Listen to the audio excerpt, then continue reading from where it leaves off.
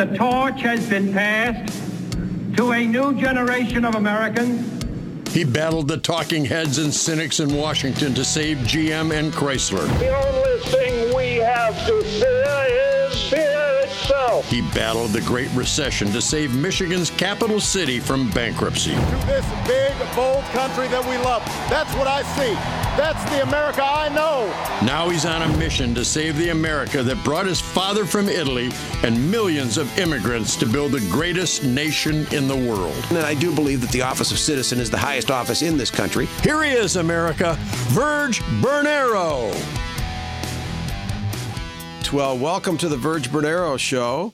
I brought out my official holiday vest, Tom, as you can see. I see that. Every year, my wife hides it, buries it either in the attic or up in the closet or in my daughter's closet, but I managed to dig it out. It's back.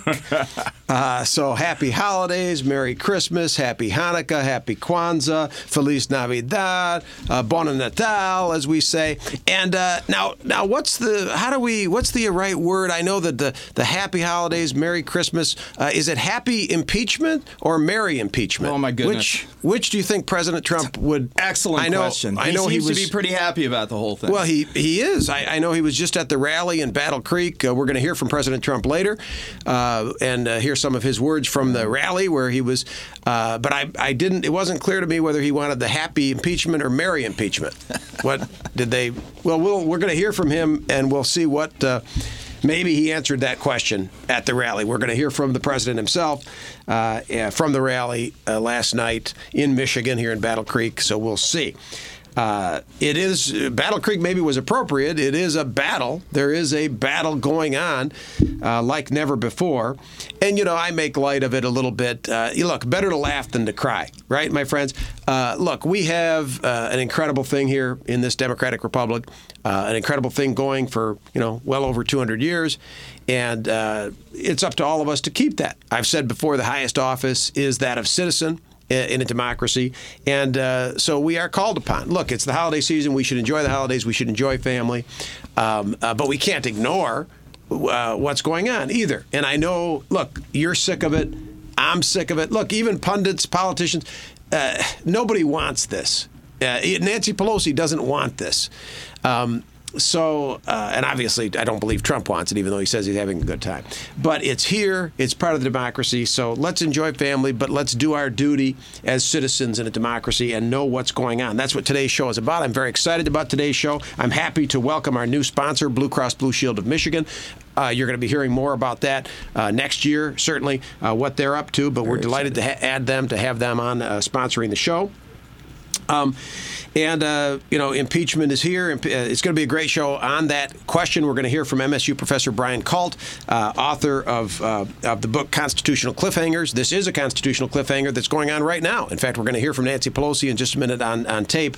There is a constitutional cliffhanger, sort of, and we're going to hear from the author of Constitutional Cliffhangers, Professor Brian Kalt, law professor from MSU. We're going to have a conversation with Jack Lessenberry, a veteran journalist here in Michigan, on the politics of it. And what does it mean in terms of the people and politics side. We're going to do the law side with the law professor. But first, if we can, from our friends in the studio, Angel, if we can hear from Speaker Pelosi just yesterday. Good evening. December 18th, a great day for the Constitution of the United States. A sad one for America that the president's reckless activities necessitated our having to introduce articles of impeachment. What we are discussing today is the established fact that the president violated the Constitution. It is a matter of fact that the president is an ongoing threat to our national security and the integrity of our elections, the basis of our democracy. A great day for the Constitution, a sad day for the country. Again, we have a constitutional system. We have a democratic republic. The founding fathers, we came off of a monarchy. We stood up to the King of England. We broke away There were a variety of things that could have happened, systems that could have been set up. There are parliamentary systems. Britain today is a parliamentary system where they have a vote of no confidence. So the prime minister, the civilian head of government, can be removed almost at any time. And you'll see that sometimes as Americans, we don't know what's going on. We hear about a vote of no confidence. We hear about governments being formed like in Italy. We hear about the government has collapsed. Even Israel, I think, has a parliamentary system where the government can collapse. And for Americans who don't spend a lot of time studying other systems of government, we can say, what does that mean? How does the government collapse? Well, because those systems of government, those parliamentary systems, and I encourage folks to get educated about this if you're not, learn something about these other democracies. But they can sort of call it quits right in the middle of things in between elections. But the founding fathers, they didn't want that. They wanted the president to have more power and more permanency than a parliamentary system. But they also didn't want the president to be a king. They didn't want him to be able to have monarchical powers, authoritarian powers, and therefore you have the impeachment clause. So it's not easy to remove our leader of government like it is in these other systems, but it's also not impossible. The founders specifically did not want a president who was above the law. And the language that you heard Speaker Nancy Pelosi use, is that he violated the Constitution. One of those articles is that he just simply refused to participate in the impeachment. And you've heard the term that the president, and sadly some Republican lawmakers too, have used to say, well, it's unconstitutional. This unconstitutional impeachment. There's no such it's in the Constitution. You may not like it. You can call it a kangaroo court, although I think you're insulting the founding fathers as well. The impeachment is prescribed in the Constitution. It's right there in black and white. So to say that it's unconstitutional to attempt to remove a president through impeachment is on its face patently ridiculous. It makes no sense. Like, basically, you're an idiot to use the term unconstitutional impeachment, unless it's followed by show me exactly how you're violating the Constitution using a constitutional principle. So these are facts. I'm sorry. I know we're in the age of alternative facts when Kellyanne Conway ushered that in with President Trump. But there are facts, immutable. And an immutable fact is that the Constitution provides for impeachment. Now, you don't have to like it. You can call it a dirty, stinking word, like the president calls it a dirty word or whatever. But it's provided for, and it's completely constitutional. It's completely legal, the process. President Trump is the third president in history to be impeached. He has been impeached, and that is there. But where will we go with it from that? How is Trump taking it? I guess if we have the clip ready, I'd like to hear from President Trump at his Battle Creek rally yesterday while he was being impeached. We have a vote coming in. So we got every single Republican voted for us. Whoa. Wow. Wow. Almost 200. So we had 198. 229, 198. We didn't lose one Republican vote, and 3 Democrats voted for us, Haley. Haley! Wow. Thank you, Haley. Great job. Wow. The Republican Party has never been so affronted, but they've never been so united as they are right now. Ever. Never. So I'm just texting my friend saying it's better to laugh than cry because, I've been saying it's a sad time for our country, and I believe in some respects it is, and, that I'm making light saying happy impeachment. But, again, it's the holiday season. I got my Christmas vest on, and I think we deserve to be happy, okay? We don't necessarily have to be happy about impeachment, but, again, better to laugh than cry. Tragedy and comedy has always been a thing. Right? I mean, part of how you survive tragedy is through comedy. And so, whether it was the Clinton impeachment or this impeachment, I'm sure there are those, that got a few laughs off of it. And again, I think you ought to inject some levity. And maybe with some levity, we could actually get back to some courtesy and decency between Democrats and Republicans. I mean, that's the other thing. So I think it's okay to, have a little fun, poke a little fun now and again. And, President Trump does that quite a bit at other people's expense. But, you can see he's talking about the uniting, how the Republicans have come together, and I think they are in lockstep. And I think that's going to be a real challenge for us to try to bridge the gap and come together, of course. So can we hear, we have something else, a little more from President Trump and his rally. I love that. Usually there's one, two. The Republicans, look, I've said it for a long time. The Democrats are lousy politicians. They really are. They've got horrible policies, open borders, crime is fine, drugs pouring through. I mean, think of what they do. Sanctuary cities, they love sanctuary cities, They're lousy politicians, but they have one thing, two things. They're vicious. They're the most vicious people. The Republicans aren't as vicious. They may learn to be vicious after going through this stuff. But the other thing, the Democrats always stick together. Now think of it. 3 Democrats went over to our side, no Republicans. It's unheard of. So, again, of course, when Trump's lips are moving, he's lying, basically. Democrats are not known for sticking together, that's okay? the truth. Republicans are in lockstep, okay? They goose step like no other. Democrats, as Will Rogers said years ago, I'm a member of no organized political party. I'm a Democrat. Okay, we are a big tent. We have people from a variety of backgrounds, and we are rarely in lockstep. So he's hilarious as usual. But you can see he's starting his victory lap already, and we're going to talk about that. We have talked about that in previous show. In episode 7, I talk about the victory lap and what I think he's going to do. We have Professor Kalt on the line, and I want to start that discussion while we've got him. But Angel, I'd like you to have I forgot to tell you this. I want to move that clip from Lawrence Tribe. I wanted to play it during our Professor Kalt interview anyway, because I want Professor Kalt and I to listen together to the Lawrence Tribe, and then I want Professor Kalt to weigh in on what Professor Lawrence Tribe from Harvard has to say about impeachment and the Senate. So without further ado, I'd like to welcome to the program once again Professor Brian Kalt, law professor and author of the book Constitutional Cliffhangers from Michigan State University. Professor Kalt, are you there? I am. Fantastic. Good afternoon, sir. Thanks for having me. Welcome back to the program. You wrote the book Constitutional Cliffhangers, and it looks like we may have a constitutional cliffhanger right before our eyes right now. So I talked to you a little bit about this, about Professor Tribe's theory. I didn't know it was going to become so front and center, but here we are. The House has impeached the president, or have they? That's my first question to you. Legally, it appears to me, to a layperson, a non-lawyer, that the president has been impeached by the House.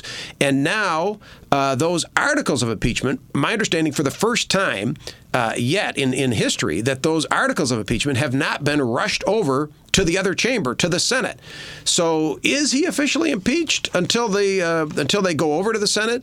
That's my first question. And then how long does the Speaker of the House, Nancy Pelosi, how long does she have? Can she sit on those articles? It appears that she's trying to leverage them to get some kind of a commitment from Senate Leader Mitch McConnell to run a quote-unquote fair process in the Senate. Well, first of all, he has been impeached. The question about sending the articles over, that doesn't go to whether he's impeached or not. That just goes to whether there's going to be a trial, what has to happen for there to be a trial. But he is impeached. And it doesn't really make a difference. I mean, being impeached or not being impeached, if there's no trial, it doesn't matter.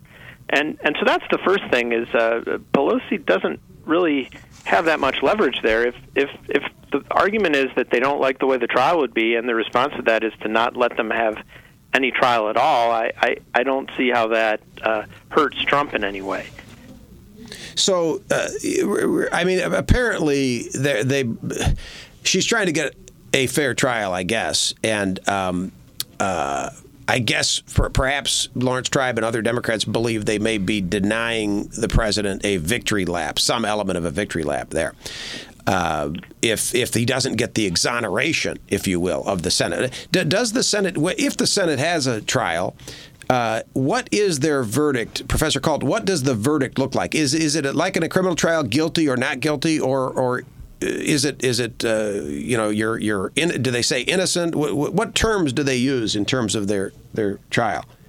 It is guilty or not guilty. And the difference is that there's a 2/3 requirement. In a criminal trial, you'd need the jury to be unanimous. Mm-hmm. So being acquitted, maybe you just have one juror out of 12. You're acquitted. They say you're not guilty. Here, you would need 67 guilty votes before he'd be guilty. So it's exoneration in one sense, but I think politically, if there's a majority against him, maybe that's not quite the same sort of exoneration. But I don't think that there's any chance that unless something changes, something big, that the Republicans will break apart on this. I think they're not even going to have a majority against him. So if you have a minute or two, Professor Kalt, I'd like to listen to Lawrence Tribe together and then tell me what you think of his legal analysis. Sure. Okay, thank you. Here he goes. This process, it's not completely up to McConnell, although he acts as though he is the ruler-in-chief of the Senate.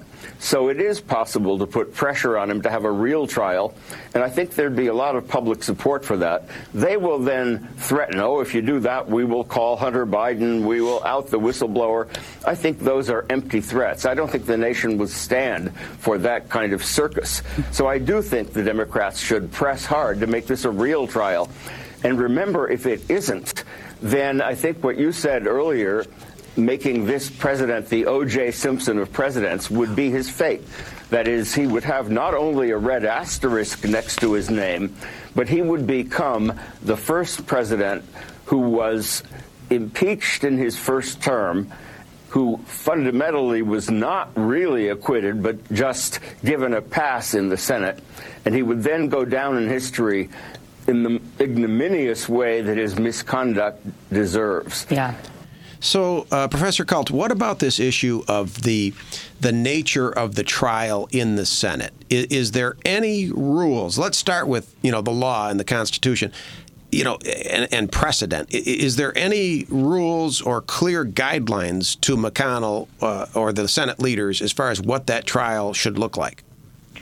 Well, there's precedent, but it's not binding. Typically what they'll try and do is look at how they did it last time and make some tweaks to that accordingly. But there's nothing binding in the Constitution. They can decide, the Senate can decide for itself what it wants the trial to look like, whether they'll call witnesses, which witnesses they call. This is all just a matter of majority rule in the Senate. And the majority here is 51 votes, not 67.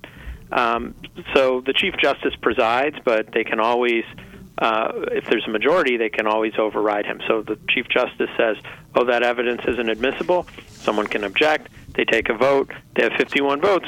Then that evidence gets admitted. So if McConnell can hold his party together, then they can make the trial look like whatever they want. On the other hand, if there are 4 or 5 or more Republicans who say, actually, if we're going to do this, we should do it right. Let's have some witnesses. Let's actually have some debate. Let's not just dismiss it without having a trial at all.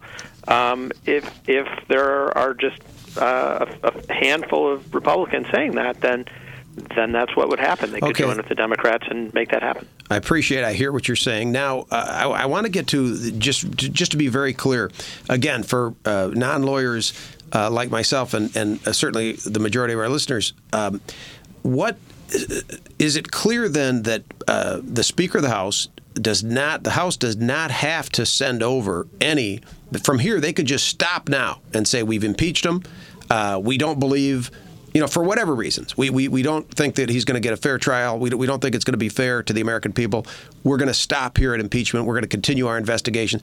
Is there any legal mechanism that McConnell has or the president to pull those articles forward for the Senate to act on them? Or if the House does not act, is the impeachment essentially done in terms of its being acted on legally? I think it's the latter. If they don't send it over, there's really nothing that the Senate can do to make them send it over. But I also, referring back to the Professor tribe in the clip there, I don't think that would be some great defeat for Trump if they don't have any trial at all, and they can't have the vote saying that he's not guilty. If they don't send it over at all, legally they could refuse to send it over, but it would be a weird thing to do. We were asking all along, what's the point of impeaching him if you know that he's not going to get convicted in the Senate? And I think this takes that even further. What's the point of impeaching him if you're not even going to send it over to the Senate? Well, that would lead it doesn't accomplish anything. That would lead to the political. Well, that leaves it to the political maelstrom as to where that ends up. It would be very interesting, and that's a discussion for future shows to talk about what if the impeachment is done and the Democrats argue, well, we don't think we couldn't get a commitment from McConnell. I'm just surmising. We couldn't get a commitment from McConnell to pull any witnesses. Here, Trump complained that he couldn't get the witnesses he wanted in the House, complained about the process in the House, and yet there's no commitment to any real trial in the Senate. And therefore, we're going to continue to hold hearings. We're going to continue to go to court to pull in Bolton. Bolton has said he'll only testify if ordered. So, just saying, who knows? They could stop it, and then the Democrats maybe are weighing the politics of stopping versus the politics of exoneration. Right? But the politics of continued investigation and holding up the impeachment, they may say, well, we may send it later. I was going to ask you, is there any legal, could they send it up in a month? Could they say we're going to do some more investigations, see if we can't force Bolton and so on and so forth, and then we'll send it, is there a statute of limitations on when they could send the impeachment forward? No, not really. I think at a certain point, what they're supposed to do is appoint the House managers who are supposed to prosecute the case in the Senate, and they can take their time a little bit to do that. Another thing that they've done in the past is they can send over the articles, and they can also reserve their right to sort of amend them. And if new evidence comes in, they want to send something else, it's sent to the Senate and sort of added on. Now, that's interesting. Professor Kalt, that's very interesting, because I've heard some Republicans, as the back and forth, I've heard them say, that the Democrats rushed it and that the Democrats maybe should have waited on some of these court battles about forcing people to testify. So I hadn't heard that. So they could they could send the impeachment articles, and you're saying then continue the investigations, and perhaps if they learn or get new information, they could then send up additional articles. Yeah, it would kind of be like in a regular trial where you might amend the complaint. As they say, you have a criminal complaint or a civil complaint, and things change, new facts come in, and you amend it. So there is some flexibility there. I really appreciate that, and I appreciate this time, Professor Kalt. There's one other thing I wanted to ask you about, and that was this idea of the separate oaths. I understand that under the law, the senators take a separate oath. They've obviously already all been sworn in and gotten the typical oath of office, swearing to the allegiance to the Constitution and so on. But they're going to take each of them before the trial begins. They'll take a separate oath of impartiality and such? Yes. The Constitution specifies that when the Senate sits as an impeachment jury, they take that special oath that they have to be on oath or affirmation, as the Constitution puts it.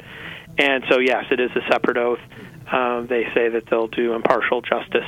So I wanted to ask you about that, because some of the Democrats have been pointing out that, and I don't have the exact clip or quote. I'm sure we could dig them up, but I guess I've been told that McConnell and or Lindsey Graham and maybe some other senators have outright said, almost even used the language of saying, I'm not impartial. I'm not impartial. I'm pro-Trump. I think this is nonsense, blah, blah, blah. So I take it that when they take that oath, then, their previous protestations or statements, once they take that oath, they're going forward, they're pledging that complete impartiality, and what they've said in the past doesn't matter? Well, they are taking that oath. There are people on both sides who have sort of made clear what they think. There are some senators that called for the impeachment. But the oath itself says, I will do impartial justice according to the Constitution and laws. So what they're saying is this isn't like a jury trial where if you can't be impartial, then they strike you from the jury. The Senate is the jury, and we know who the jury is going to be going in. And what they would say is, I'm doing what I think is right according to the Constitution and laws. And so I'm not violating this oath. I'm having an opinion, and I'm allowed to do that. That's what they'd say. I don't think it's very seemly for them to be using the word now and to say, well, I'm not impartial. And maybe they could find a better way to say that. But at the end of the day, I don't think anyone thinks that any senators are coming into any impeachment trial without any sort of bias or preconceived. Biases. Right. Well, I really appreciate your joining us once again. Again, this is Professor Brian Kalt, professor of law at MSU and author of the book Constitutional Cliffhangers. And we may have something of a, wouldn't you say, I don't want to steal the quote from your title of your book there, but we're in sort of a cliffhanger, aren't we? Well, yes and no. I think, like I said before, there's not really much that hangs in the balance. If they don't send the trial over, then there's just no trial. Most of the things in my book are things like we have two people both claiming to be president, or stuff like that. Well, we don't have that yet. Not yet. We may have you back if it gets worse. But thank you so much for putting some clarity on these legal questions. We appreciate you very much, Professor Kalt from Michigan State. Great. That was great. Really appreciate that perspective. So it sounds like the Speaker of the House, Nancy Pelosi, can in fact sit on this. If she doesn't like the process, she can sit on it. And you know, talking about the impartiality piece, it was just absolutely astonishing to me to hear Mitch McConnell say that he was going to coordinate the proceedings with the White House. The White House. Right. That was just absolutely stunning. I mean, in a criminal prosecution, would you coordinate the prosecution with the defense? It's unbelievable. So I say hats off and kudos to Speaker Pelosi once again. Angel, can we play that one Pelosi quote, Pelosi clip, where she's asked about next steps related to the articles of impeachment, and you can see she's a little coy about what she's going to do. She's leaving herself some room. Yes, she's leaving herself some room. So let's hear from Speaker Pelosi on what she's going to do with the articles of impeachment. We just talked about this with Professor Kalt, and then we're going to take a break, and when we come back from that, we'll have Jack Lessenberry, veteran Michigan journalist. We cannot name managers until we see what the process is on the Senate side, and I would hope that that will be soon, as we did with our legislation, our Resolution 660, to describe what the process would be. So far, we haven't seen anything that looks fair to us, so hopefully it will be fair, and when we see what that is, we'll send our message. So you can see there what. In case you were thinking, well, what the hell is she saying? What she's saying is what she's not saying. Okay? This is the important thing. What she's not saying is, I am going to rush these articles of impeachment over to Mitch so he can get moving. That's what she's not saying. Okay? And it's for a reason. Because she doesn't like what she's heard. She is not convinced that it's going to be dealt with fairly. She's leaving herself some room. Her and the House leaders are, they do have the option. And so I think she's exactly right. I think she has been absolutely masterful from the beginning on this. I was for her getting reelected as Speaker. Some people thought it was time to do something new. I never did. I think she's been grace under fire. I think she was masterful. She held out for as long as possible in terms of launching the impeachment.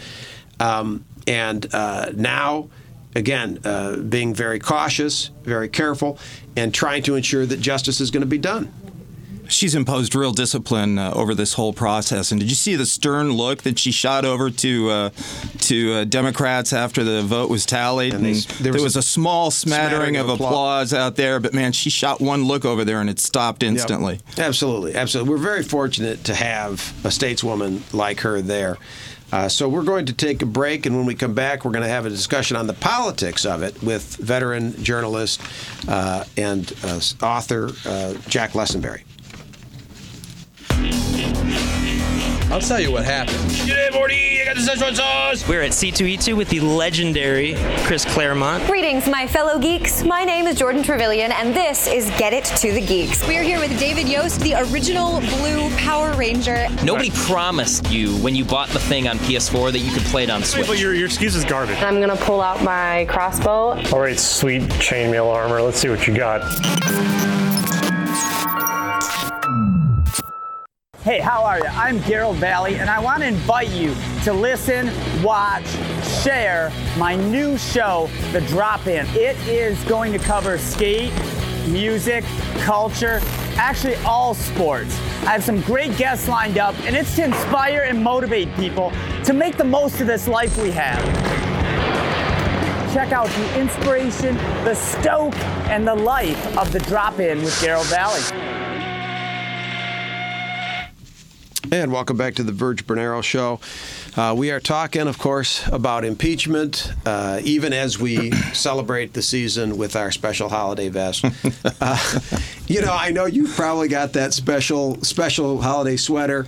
Buried deep in the drawer. I say pull it out, wear it with pride, offend your family, offend your spouse, and I hope it has bells and jingles. I mean, they've got some great stuff out there. I mean, look at how muted this is. How could anybody be against this beautiful vest made in America? It's just incredible what I have to confront. But it is that time of year, and so I want you to enjoy the holidays, enjoy your family. And again, we're trying to figure out if it's happy impeachment or merry impeachment, which the president would prefer. I don't know if we got an answer to that. I guess we didn't at the Battle Creek rally. On the phone, on the VBS phone lines is Jack Lessenberry, veteran Michigan journalist, host of the YouTube podcast Politics and Prejudices. And we're going to be talking about politics and prejudices with Jack. Are you there, Jack? Yes, I am. It's an honor to be on the Virg Bernero Fashion Show. And see, you're not coming in via Skype, so I don't know what your Christmas sweater looks like. I should mention you are also author of the book The People's Lawyer, The Life and Times of Frank Kelly, the nation's longest-serving Attorney General. One of my favorites, of course, the Eternal, also known as the Eternal General, Frank Kelly, the nation's longest-serving Attorney General. Great to have you on the show, Jack. Thank you. Ran into you a while back, and you were gracious enough to agree to come on. I would like to get your take on this. My first question is, Jack, how did we get here? How did we get to this point of polarization, to where we can't even seem to agree on the facts? We hear about this phone call, the president with the president of Ukraine. He calls it a perfect phone call. The so-called transcript comes out. He's it seems very clearly a quid pro quo. He's holding up aid. Unlike in the Clinton impeachment, where the facts were clear, somewhat pretty clear. Here, we can't even seem to agree on a set of facts. Well, I think the facts are clear. I mean, it's just to agree on whether the facts matter and whether we're going to proceed in a rational process. Been building for a long time. It didn't start with Trump. Some people trace it back to Roe versus Wade, which started to polarize the country. But certainly, I think the main tipping point was when the Fairness Doctrine was repealed under the Reagan administration in 1987, and then you had such rabid divisions over Bill Clinton. Those may have been more personal than political, and this has just continued and continued.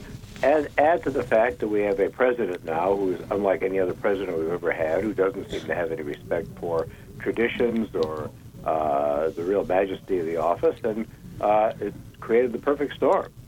So, we had one of the authors of the book How Democracies Die, Professor Levitsky. I had been reading the book, and then he was gracious enough to come on the program.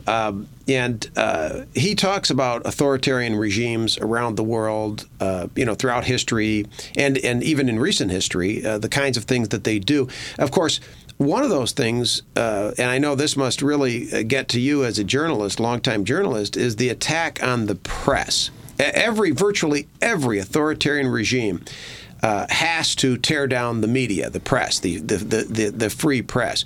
And we've often quoted Thomas Jefferson here, that were it for him to choose between a government without the press or the press without the government, he wouldn't hesitate to choose the latter. That's how important our founding fathers felt. And, of course, free press is enshrined in the Bill of Rights.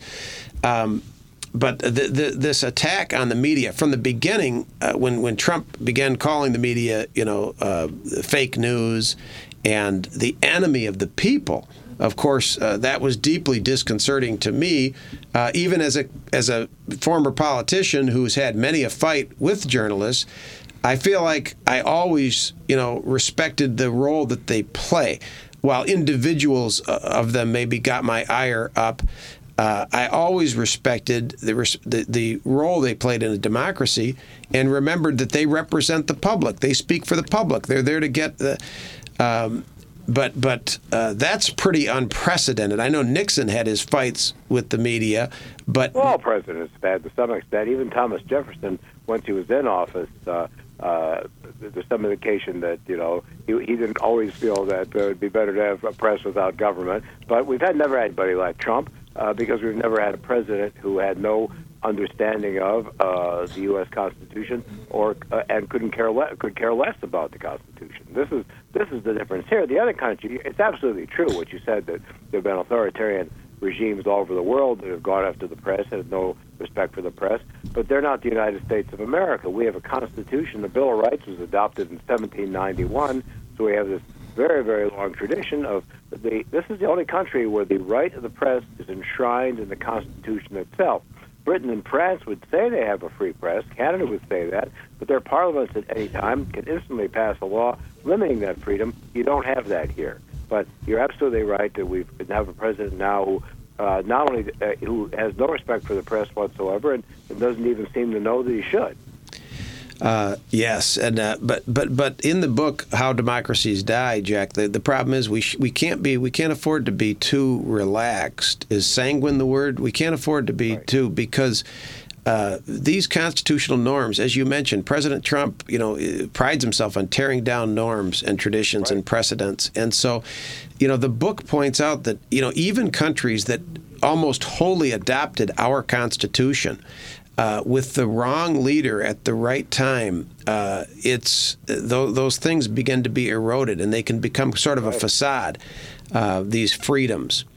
People matter. That's right. People in place matter, but also Edward R. Murrow said of Joe McCarthy, the demagogue he helped bring down. He said that if he's guilty, we're all guilty too, and that we allowed this to happen on election night 2016.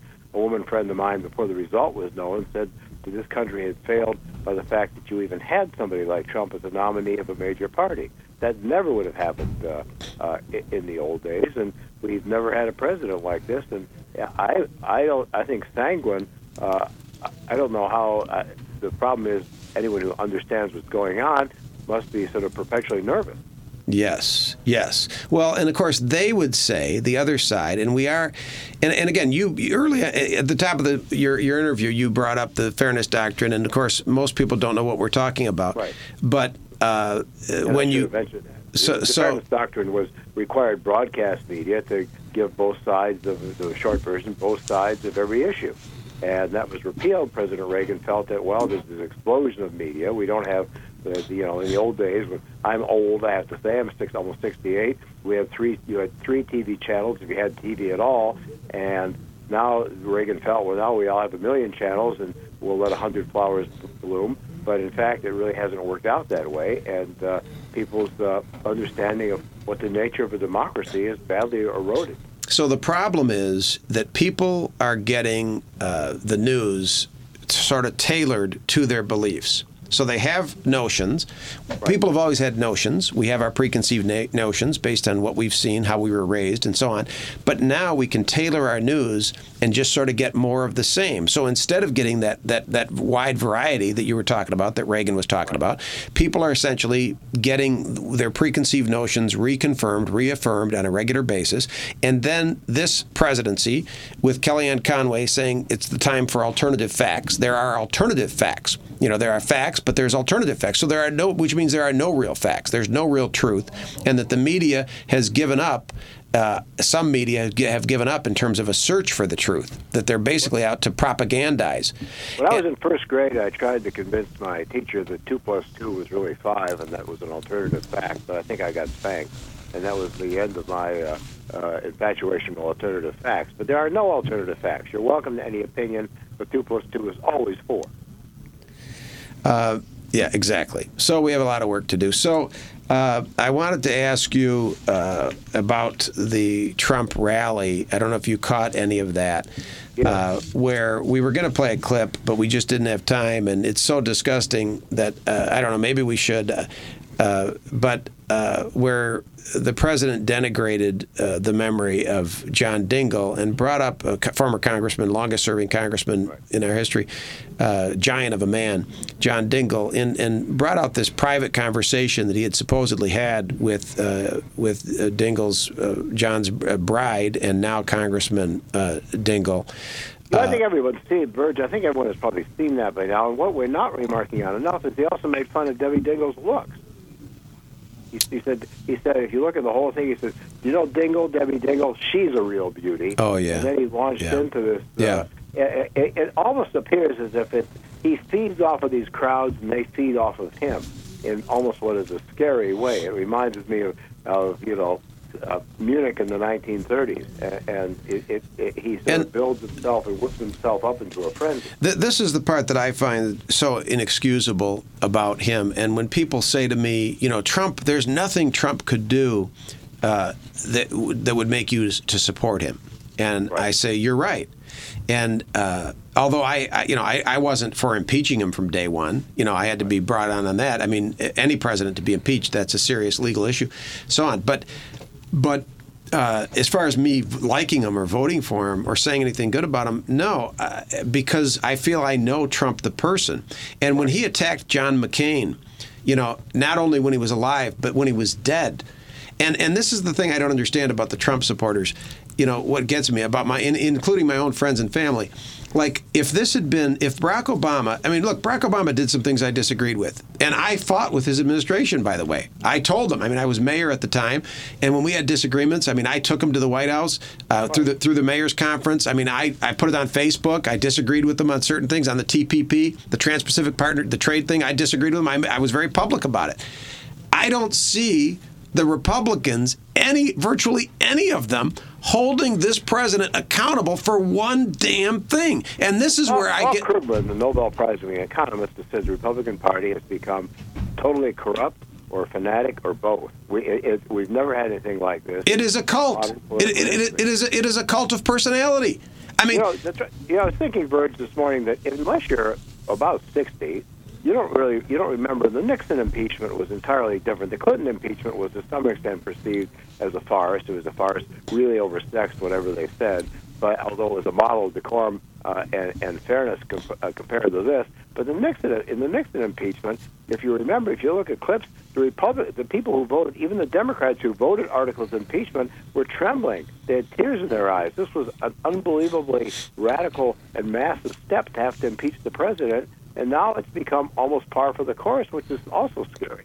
He has lowered the bar across the board. Right. He as far as what the presidency is, it's our worst fears. The night of the election, I stayed up. I watched his speech. I watched his acceptance. I was one of a few people still up, whatever it was, 2:33 in the morning. And I tried to have hope. And even though I was, everything I knew about the guy was negative, virtually, and I didn't believe any, I couldn't believe, but I heard his acceptance speech. And someday we should play that speech. Really, we should play. We should see how long that is.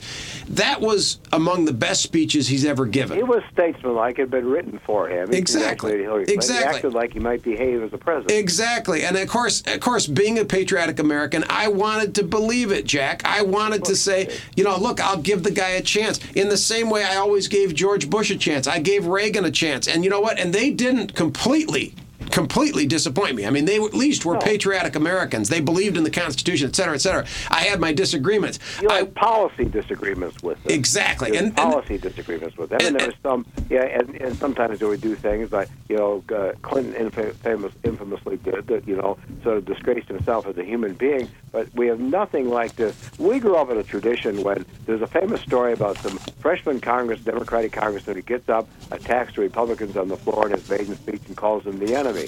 And Sam Rayburn supposedly took him aside and said, they're not the enemy, they're the opposition. But that's all gone now.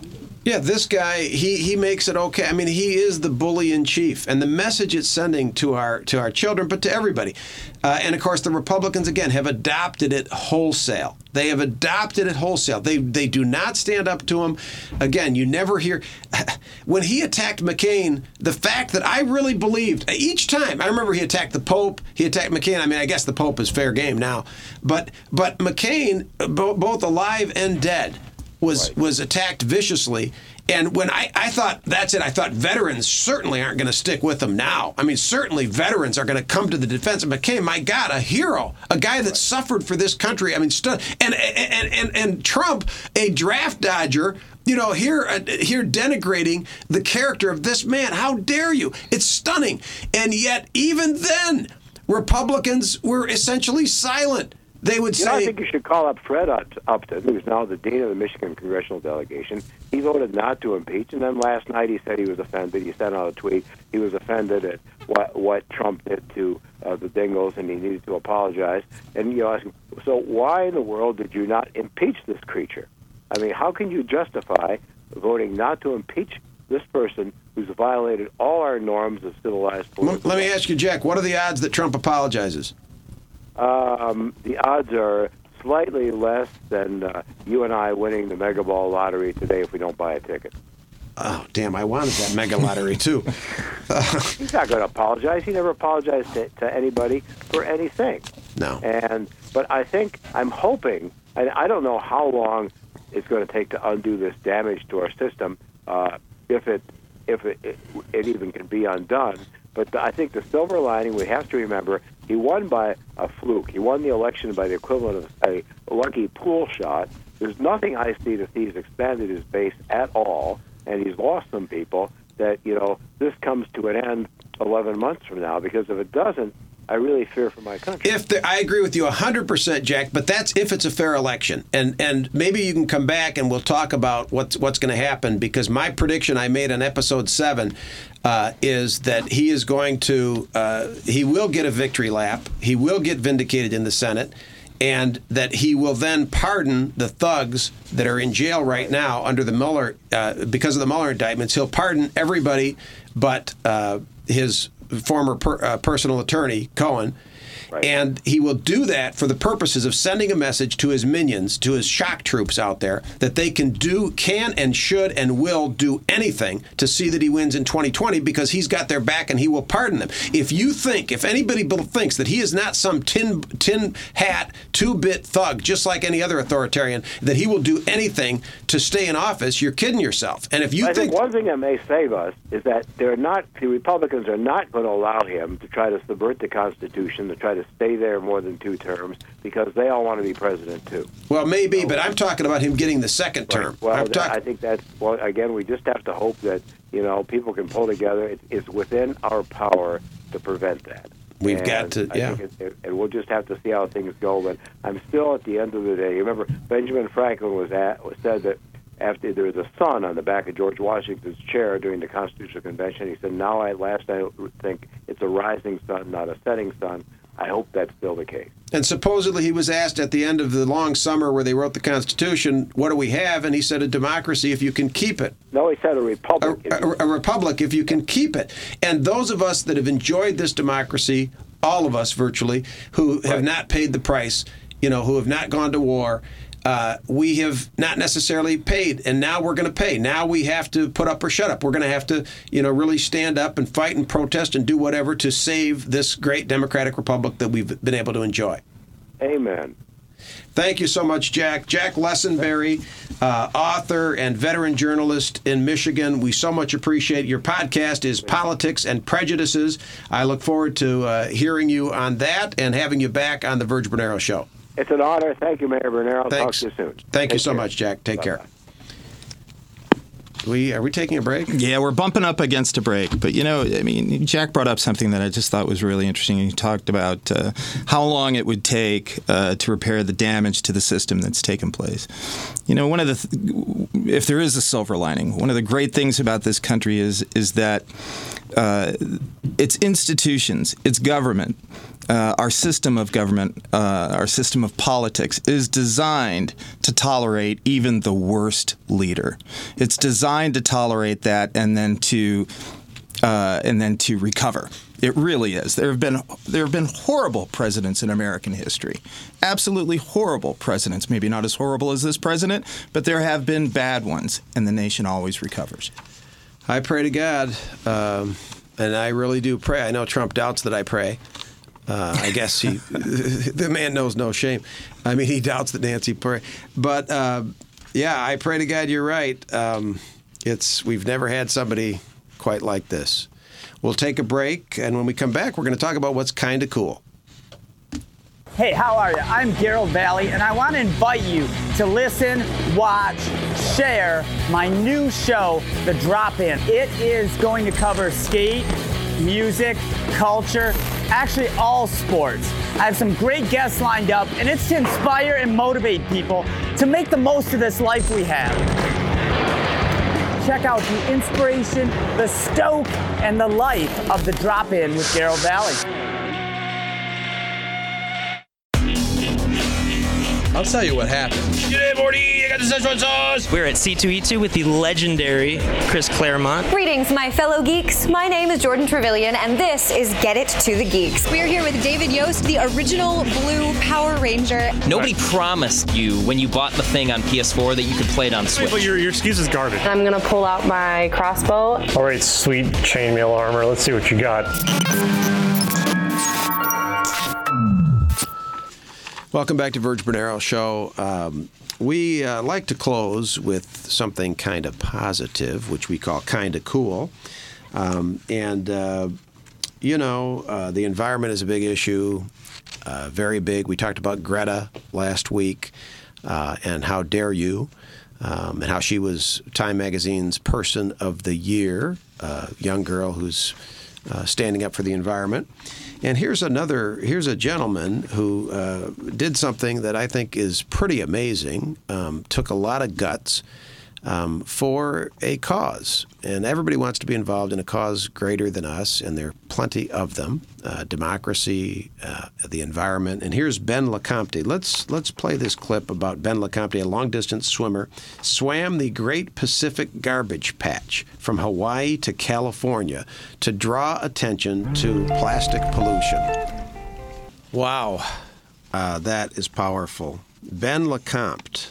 We all owe a debt of gratitude to people like that, in my opinion. Can you imagine having that as a dream? The guy says this was a dream he had, to swim through the garbage patch. I got to admire that. And you heard what he said. We have the power. We have the power. Again, as I have said, citizen is the highest office in this country, and I guess in the globe as well. Because any person there's just one. But together, when we take action, here's a guy who has, dedicated his life to improving the environment. And he can only do so much. But if we will answer the call for Mother Earth, we can make a big difference.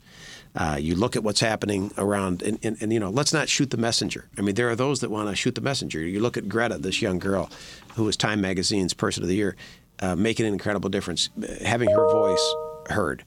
But we've all got to step up. So I want to thank you for joining us on the Virg Bernero Show, and we will see you next time. Happy holidays, Merry Christmas, and we'll see you next time on the Virg Bernero Show.